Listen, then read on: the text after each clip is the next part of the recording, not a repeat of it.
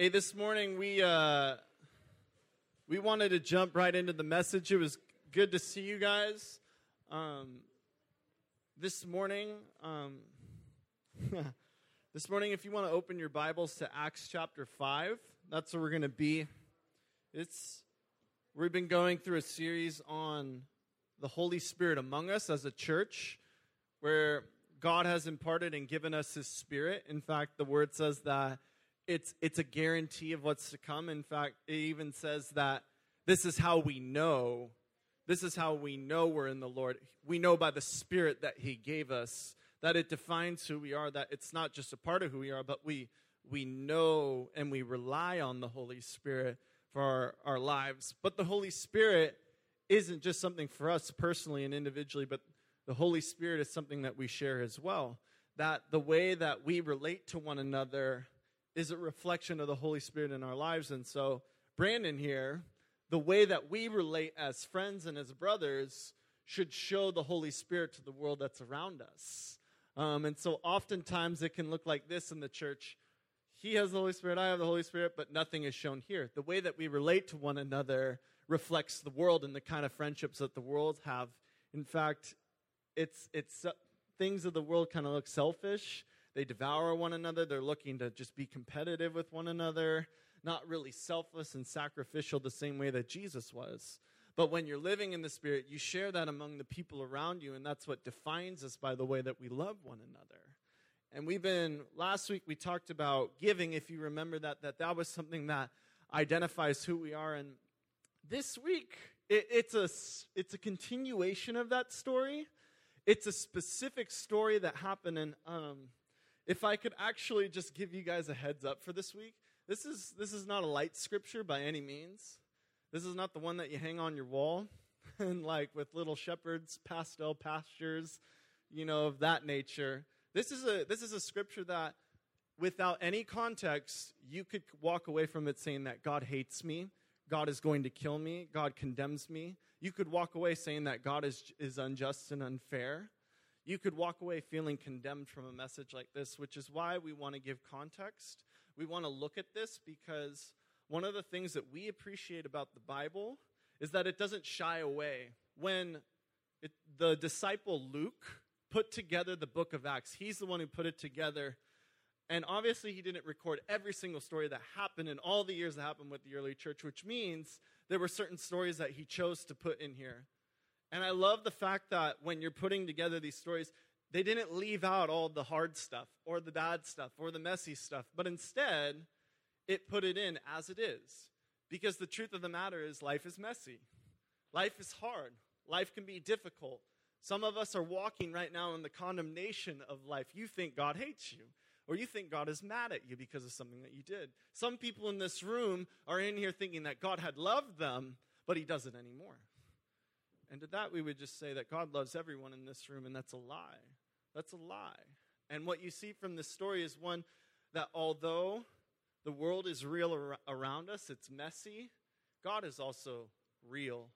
And what He does is real around us. And so I would just say, let's be heads up for this message this morning because we're going to dive into deep topics.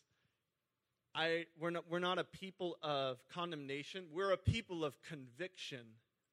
There's a difference between being convicted and being condemned. Condemned means you're done, get out. That's what condemnation is. And some of you think God is going, you're done, get out. Conviction is, hey, you look at that in your life. You need to change that. Or, hey, you're blind to this in your life right now, and you need to change that so we can be closer. Conviction is something that the Holy Spirit does in our lives, and praise God for it. If you don't feel a conviction of the Holy Spirit, it's something that you want to learn how to feel and press into, because without conviction, you'll just be numb and you'll do whatever you want. But conviction is something that allows for God to speak to us, truly speak to us. And we're not a people that are just going to tell you what you want to hear, but love is truly telling everything, the good and the hard stuff. In fact, it would even say in the Bible that there is, when it's talking about false teachers and false churches, it says, people will gather around just to hear what they want to hear. It's like they gather around just to tell him exactly what they want to hear, not truth necessarily. But the truth is something that God has in store for us, and he even speaks to us because he loves us enough to share in that. And so this morning, it's going to be a truthful message, but it's also going to be one that reveals God's love for us as well. And so it will kind of look like this, like that. It will look like it's going down, but then we will be able to give a full scope for everything. Does that sound good to everybody here? I just want you guys to be ready for that. Can you nod if you know? I'm like a woodpecker. Acts 5. Acts 5 comes right out of a story. Remember, it talked about giving. It talked about a story of a man named Barnabas selling his whole field. And now we come to verse 1 of chapter 5, and this is what the Bible says. Now a man named Ananias, together with his wife Sapphira, also sold a piece of property. So coming out of the story of Barnabas, it's like, now this couple also sold property. But listen to this. With his wife's full knowledge, he kept back part of the money for himself, but brought the rest and put it at the apostles' feet. And then Peter said, Ananias, how is it that Satan has so filled your heart that you have lied to the Holy Spirit and have kept for yourself some of the money you received for the land? Didn't it belong to you before it was sold? And after it was sold, wasn't the money at your disposal? What made you think of doing such a thing? You have not lied just to human beings, but to God. And when Ananias heard this, he fell and died. And great fear seized all who heard what had happened. Then some young men came forward, wrapped up his body, and carried him out and buried him. About 3 hours later, his wife came in, not knowing what had happened. Peter asked her, tell me, is this the price you and Ananias got for the land? Yes, she said, that is the price. She lied. Peter said to her, how could you conspire to test the Spirit of the Lord? Listen, the feet of the men who buried your husband are at the door, and they will carry you out also. And at that moment she fell down at his feet and died. Then the young men came in, and finding her dead, carried her out and buried her beside her husband. Great fear seized the whole church and all who heard about those events. Can you guys say amen with me? I appreciate that the Bible doesn't shy away from stories like this. And the truth of the matter is, churches have messy and bad days too. Not every day is always a good day when you're dealing with human beings, because if what we preach is true, that mankind is utterly sinful, that means that even the people inside the church, people who make up the church, stumble and fall and mess up and need reconciliation and forgiveness and whatnot. The church has spots as well. The difference between the church and the world isn't in the number of spots, it's in the fact that who do we bring our spots to for cleansing. When you read this, I want to talk about one specific aspect before getting into kind of the beef of the scripture, because it could be easy to read a story and say, okay, two people lied. They didn't kill anyone. That wasn't a major league sin. However, why did God kill them? Because it could be easy to walk away and say, God was just unfair. God killed someone because I've done a lot worse than lying in my lives. Amen? Have you guys done a lot worse than lying in your lives? Because that makes me read the story and go, why doesn't God kill me? Or does God want to kill me? And I want to talk about this for a second with you guys, because this is an important thing to start before we talk through the scripture. Why did they die? I would say that this, in light of reading this story, just to walk through it one more time, Ananias and Sapphira, they sold a field, but they kept part of the money back, and they said, here's all the money for the field. Look at us gathering in faith. Look at how selfless we are. But they kept the money to themselves. They tried to portray themselves one way and hide back another. Peter is right there, and he sees through it, and he says, how could you lie to God? He's like, you didn't just lie to people, but you lied to God. And then when he talks to Sapphira, he asks Sapphira, showing her the amount, and he says, is this everything? And she lies to Peter's face and says, yeah, that's everything. And he says, he uses the word, how could you test the Spirit of the Lord? And the same fate awakes her, and it says that the church heard about this, and it says, a great fear seized him. And to that, in this story, why do things like this happen? I would explain it in this way. I would explain God's justice to you guys. Because there are many characteristics of who God is. God is loving, He's caring, He's truthful, He's integrous, He's honest. God doesn't lie. God is merciful. But God is also just. Justice is a word that we don't often talk about when we think about God, but it truly is who He is. He's perfectly just. And that means that it's not in His nature to be unfair, that He's perfect, absolutely perfect in the way that He shows justice to people. That's a part of who He is. It's not in His characteristic to be unjust. He can't be, because that's who He is. In fact, He is so just in the way that He addresses things that it says that a day is going to come when we see the full justice of God happening in this world, and we're going to praise Him. In Revelation 16, it actually tells of a scripture where God is judging the world, and it says an angel praises His name, and he opens up praises to God because of the justice, because it's marvelous, and it's powerful, and it's revealing that, God, you do care. God, you actually do care about those who were forgotten or those who were wronged in this world. Justice is used to reflect the character of God. And when I would say that, when it comes to what is He just with, He's justice with sin. And He's just with sin in this way. Sin deserves a punishment. That's why God didn't want us to walk into sin in the first place, because sin is something we think it's just merely walking into something, but it costs something to walk out of it. Sin is something that says the price for sin is death. And so when you talk about sin, when you talk about shortcomings, sin is something that deserves death in our lives. And what I would say is that, dare I say, we all deserve death right now for our own sins. So think about it this way. Say you've never sinned in your life. Not true, we've all sinned. But say you didn't, and you walked down to the store, and you took a 10-cent piece of gum from the 7-Eleven. You deserve death for that. You deserve death for that, because that's sin. See, sin and death are separations from God, and any little bit of sin in our lives, even a little white lie, showing up to something a minute later than you said you would, that makes you worthy of death. That makes you worthy of death, which makes you think of, oh my word, what are all the little things that happen in my life that I don't even know about? See, sin is something that permeates our lives. It's not something you can out-perfect and earn your own salvation, because God goes, no, I actually know how deep and what sin is like in your nature. See, God gets that sin causes death. And so what you can make a case for is that God was perfectly just. That's what justice looks like for even the littlest of sins, because God created us, and that's separation from Him. In fact, when you look at the cross is justice for our sins. So when Jesus paid the price, He paid the price. The violent death, the shedding of His blood, His own murder of His body truly paid the price for death. God didn't just say, oh, forget about your sins, I'm not listening anymore, and just not pay attention to it. He addressed it fully. There's a price that costs for all of our sins, and He paid it. Praise Jesus.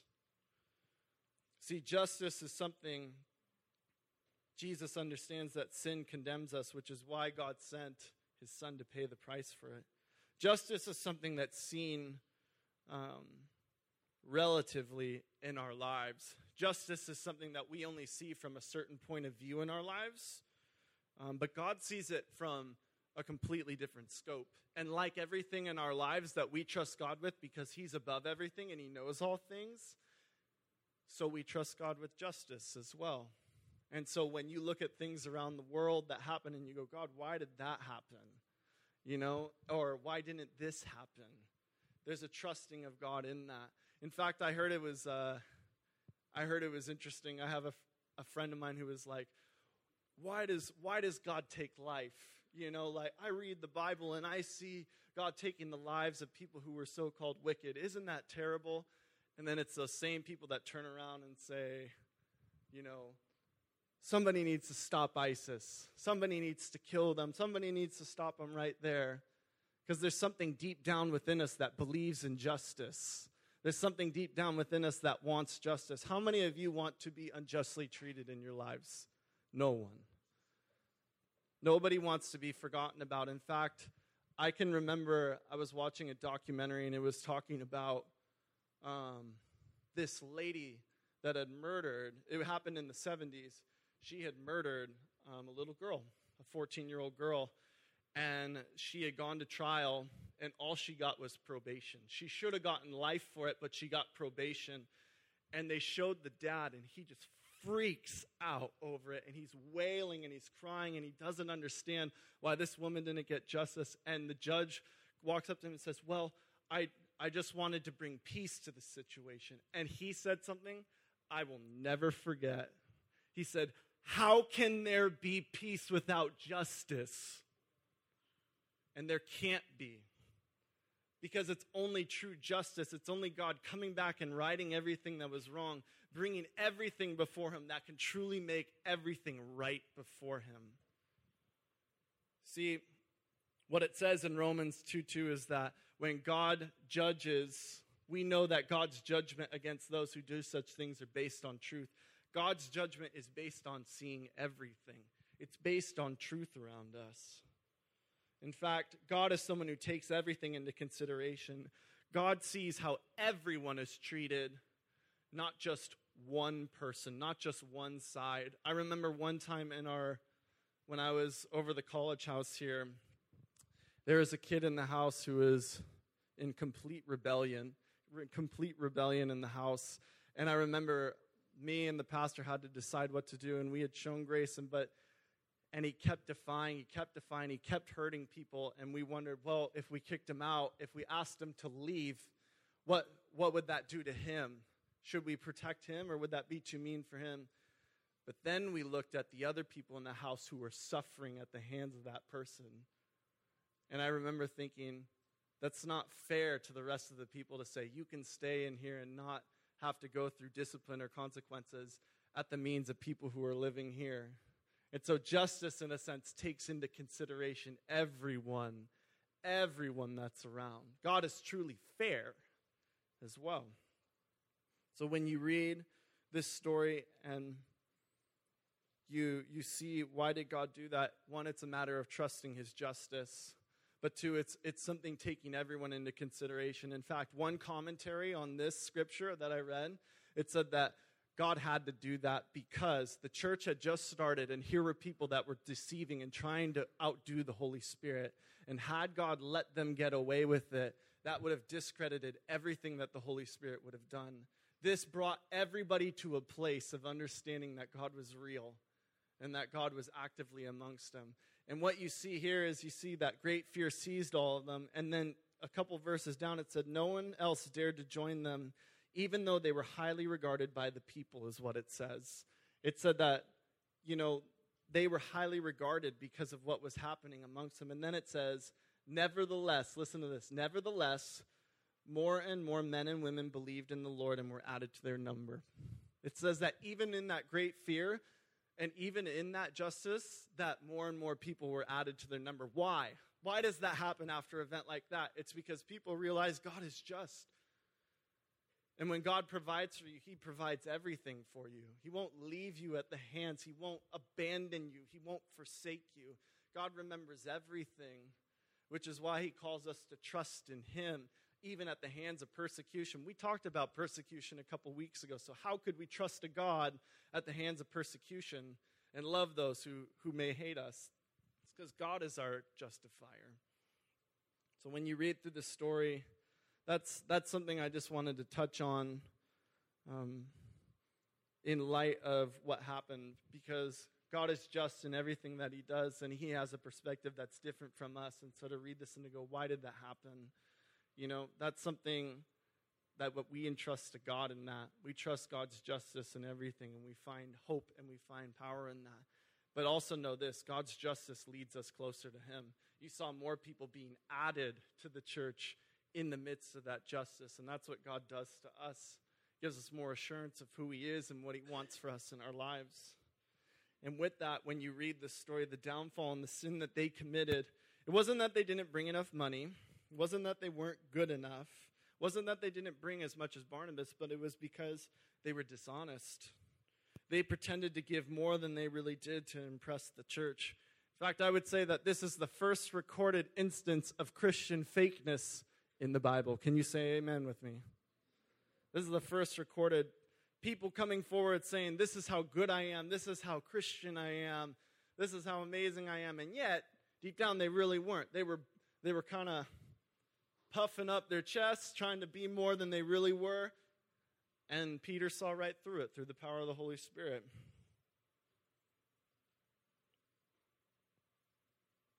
Christian fakeness is one of the biggest issues in coming to church and a part of our church and part of our group.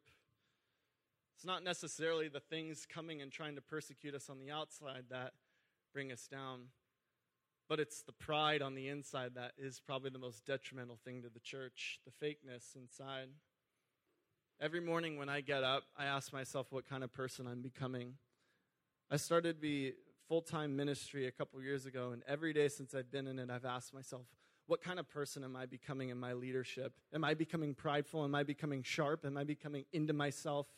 Am I becoming superficial? Am I becoming prideful? It's a question I ask myself every day and check every day. Some days, I don't like the answer that I have to give myself. I don't like asking that of the people closest to me because I don't like their answers either. But I absolutely need to do it because it's detrimental to myself and it's detrimental to the people around us. It's one of the most detrimental and hardest things to walk with students. There's no amount of sin in this room that would scare me or make my job difficult. But fakeness, hiding, lying, it makes church so much more difficult. Why? Because it's hiding yourself from God and it's hiding yourself from one another. When you look at Jesus, you look at Jesus' attitude towards certain people. Why do you think Jesus was so hard against Pharisees? Why do you think he was so graceful to tax collectors? Let me explain why. Pharisees pretended to be something that they weren't. They tried to take the spiritual high ground on people. That's why Jesus was so keen on humbling them. Now here's tax collectors with equal amount of sin, if not worse or more sin, in their deposit or in their bank. And yet here they are open about it. Yeah, I'm a mess. And yet Jesus would be filled with compassion for them. So do you see the difference between having sin in your life and being fake about who you are? Christianity is something that's not fake by any means, nor is it intended to be fake. And when it becomes fake, which is something we're all in danger in every day we have to check ourselves and bring that before the Lord. And we can do that honestly, no matter what the answer is, because of God's grace. It's something that if it infiltrates our church, you see messes like this happening. This was a bad day for the church. And yet God's grace still covered it. And God doesn't want that for us. God doesn't want a story like this to happen for us. When we talk about fakeness, I would say that if you wonder what fakeness is or how it comes to be, how does someone who's so truly genuine in the Lord over time become fake? Or how does someone who's truly fake or doesn't understand truly come to a place of genuine faith? And might I remind you as well, fakeness isn't something that's intentional. Oftentimes it comes from drifting in certain areas of our lives. It can come from fears or insecurities that are not brought to the Lord yet in our lives. There are often times in our lives where we're walking with the Lord and then all of a sudden an insecurity comes out of us. You could be walking with the Lord your entire life and all of a sudden, bam, you have to deal with stuff in your own heart. I get that. I deal with stuff all the time. I'm dealing with stuff in my life right now too, for the sake of the King and for the sake of his goodness. I would say that one of the things that's detrimental to fakeness, this is why I wanted to warn you guys about this message, because it's a little bit heavier. But I would say that pride gives life to fakeness. That if fakeness was a person, pride would be the blood. If fakeness was a tree, pride would be the vines providing life to the tree. It allows it to start and it allows it to grow. You disconnect pride, fakeness goes away. You begin living in humility, pride goes away. And so when you look at a scripture like this, you see pride happening. You see people taking pride in trying to look a certain way. Ananias and Sapphira tried to look a certain way. They should have just gave just that half amount and said it was half. But they wanted to look better in the eyes of the church. And so in front of the apostles, they brought this and lied before them. Why'd they lie? because they wanted to look a certain way. See, the definition of pride in the Bible is this. It's defined as arrogance, and it's defined as presumption. Presumption's an interesting one, both in attitude and in action. With that one, I would just say presumption like, God, I know. God, I know. Presumption that you have it handled more than God. How many of you have ever told God what he needs to know? God, this is how I am. And he's like, really? I did not know that. I just created the universe. Go on, No. It's this attitude and it's arrogance. It's thinking of yourself greater than what you really are.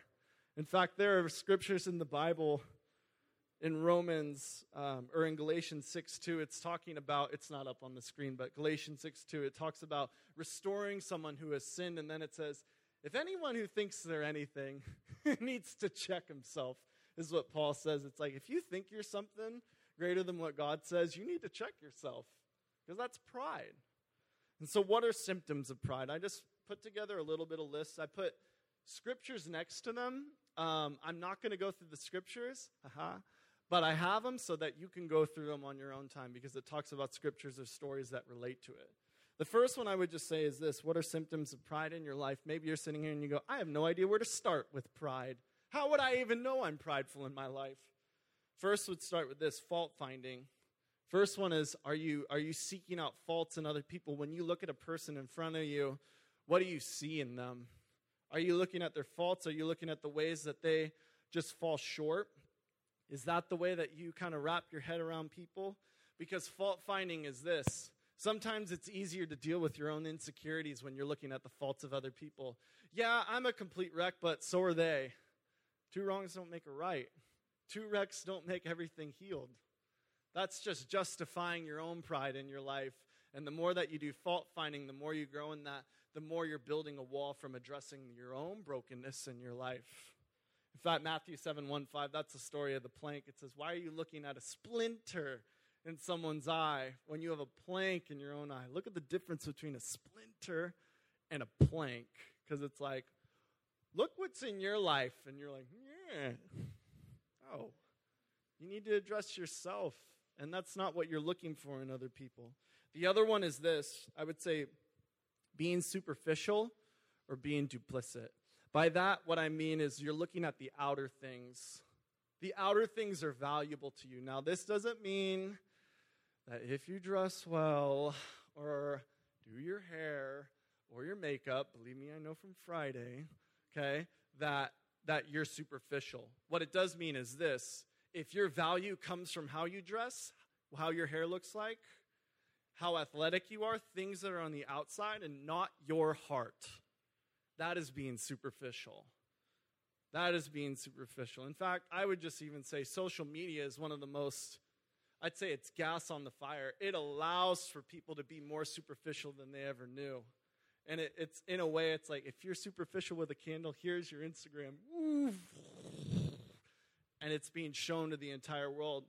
Pictures of yourself, making yourself look a certain way, finding value from the responses of it. But that's not who you are. Who you are is your heart, no matter how you look, no matter what your life looks like. And God wants to address us in our heart. But if you only say, God, you get the outside, then you're going to look really clean on the outside, but disgusting on the inside. That's something I would just say as someone who has grown up in this church, someone who's volunteered in this church, someone who has been a part of this family. One of the hardest things that I have seen is I've watched good people, genuine people who did not care how they looked, over time, step by step, lose themselves to outward superficial things. In a sense, they become more about the outside. They become about being the right kind of person in a certain place, and that's why duplicit's up there as well. You're one way inside here, but you're something else in the other place, and you don't really know who you are. Integrity means that you're the same person every single circumstance. You're the same kind of person before your parents as you are before your pastor. You're the same kind of person when no one's looking as when everyone else is looking. See, when you understand that God wants to make me the same, that's where humility begins to enter into the picture. It's a difficult thing to see.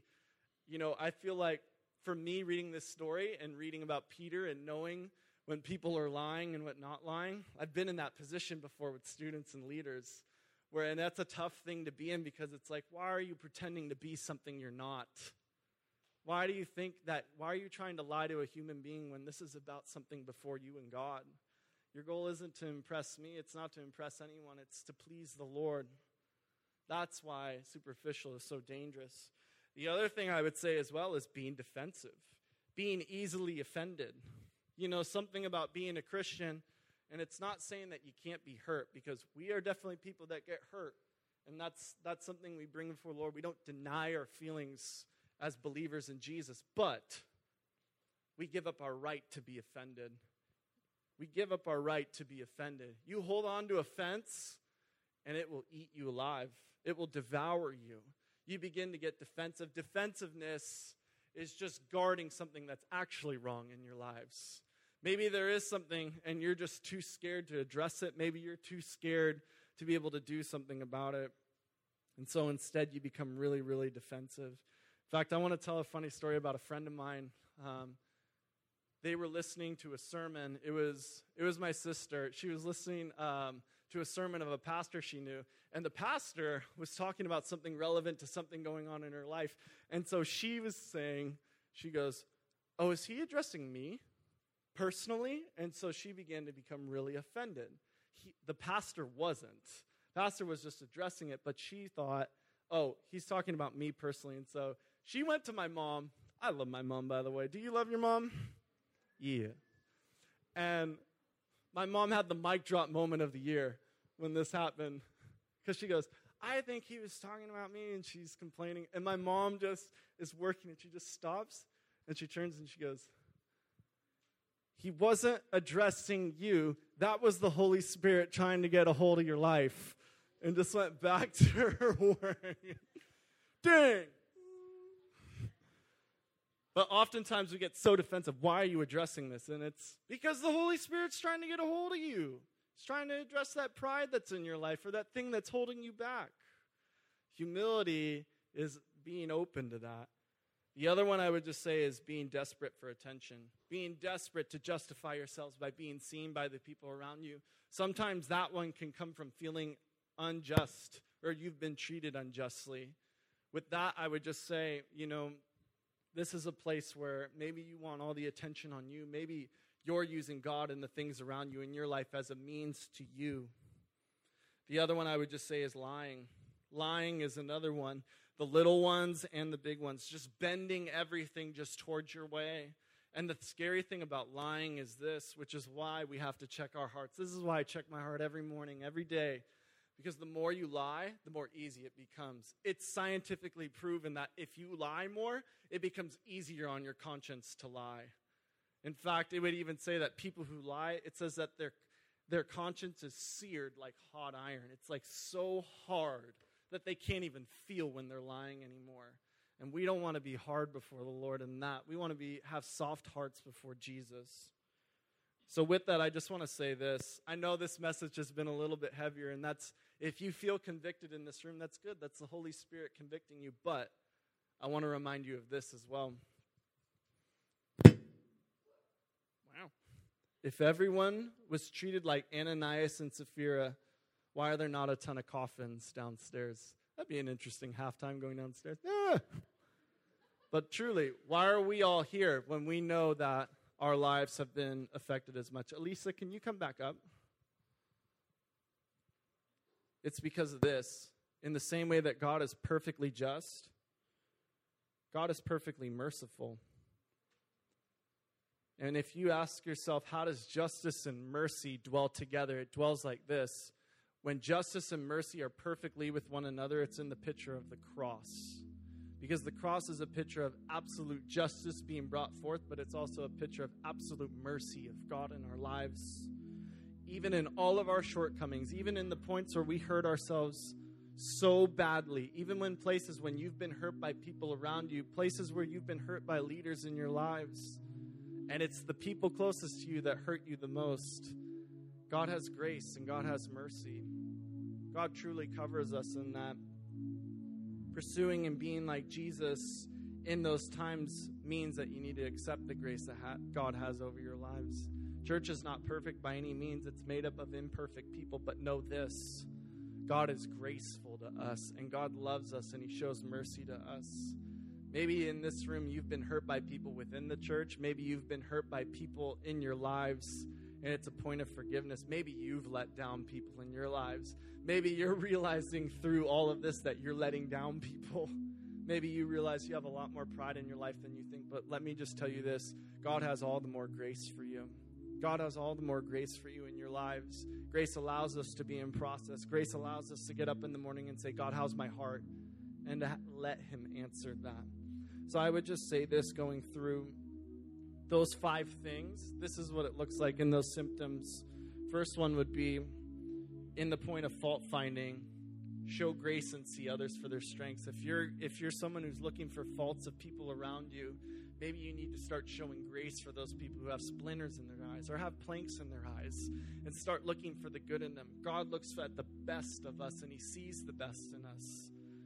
And that's what we're called to do, exactly the same in our own lives as well. The other side of it, looking at superficial and being duplicit, is this: being genuine before God and being genuine before other people. It's hard to be genuine with other people if you're not being genuine with God. So it's a place of just being honest, being yourself, weaknesses and all, spots and everything, because God loves you just the way that you are. The other one comes with defensiveness. It's being secure in yourself. It's being secure in how God feels about you and being able to encourage others. You know, one of the ways I know in my life that I'm being insecure is that I stop encouraging the people around me, because I can't encourage others, if I don't know who I am, because I'm taking anything from myself. That's a simple way that you can pursue humility in the Lord. The other comes with, if you're desperate for attention, be desperate for others to be recognized and built up. Be desperate for the people around you in your lives. Be desperate for one another to know the Lord and to be built up and know who he is. And then the last one I would just say, I know I'm running through these guys, but with lying, it's simple as living in truth about yourself and others. Lying starts, if you're struggling with lying to others, it starts because you're lying to yourself before God. So if you're truthful before God, God, this is what I am, this is what I'm struggling with, then you can be truthful before others. And that is a place of rejoicing. That's a place of knowing who you are and experiencing the peace of God, because you're being yourself, humbling yourself before him. And so if you guys would want to put down your Bibles.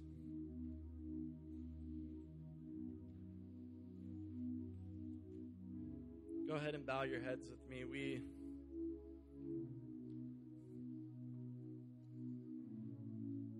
There is a response in that. When we read stories like this, we understand that that's not everything that God wants us to experience. We understand that life is messy, and that mess awaits us in our hearts, that we're going to hurt one another. But God, we know that we want to bring everything to you. Lord, we know that, God, we know that we want to battle against pride in ourselves. Lord, maybe we're using pride as a point to just guard our own hearts from truly addressing our weaknesses. And if this morning you're praying and you have a weakness in your life that you've been guarding, maybe you're trying to act a certain way, maybe you've been fault finding, maybe you've been doing one of those symptoms just to hide yourself from being who you truly are before the God of the universe. If that's you, just give that up to him. If there's something you need to give up, maybe you were convicted by the Holy Spirit, then that's a thing that you get to say, Jesus, I ask that you would enter into this place. Would you forgive me? God, I repent. I want to change that before you. God rejoices in repentance because it draws us closer to him, and that means we're turning towards him. Lord, this morning we offer our hearts to you. God, we don't just want to avoid pride, but we want to pursue humility because, Lord, you pursue humility with us. God, we trust you. Lord, we trust you even when we make mistakes. Lord, that your grace covers us. Lord, we know that when we fall short, that, God, you're there to pick us up. God, that's how your love and your grace works in our lives. And so, Lord, today we want to be a people that are humble before you, because your word says that those who exalt themselves will be humbled, but those who humble themselves will be exalted. Lord, we want you to exalt us. We don't want to exalt ourselves, Lord. Lord, that's our prayer, and we love you. In Jesus' name, we pray together. Everyone said, Amen.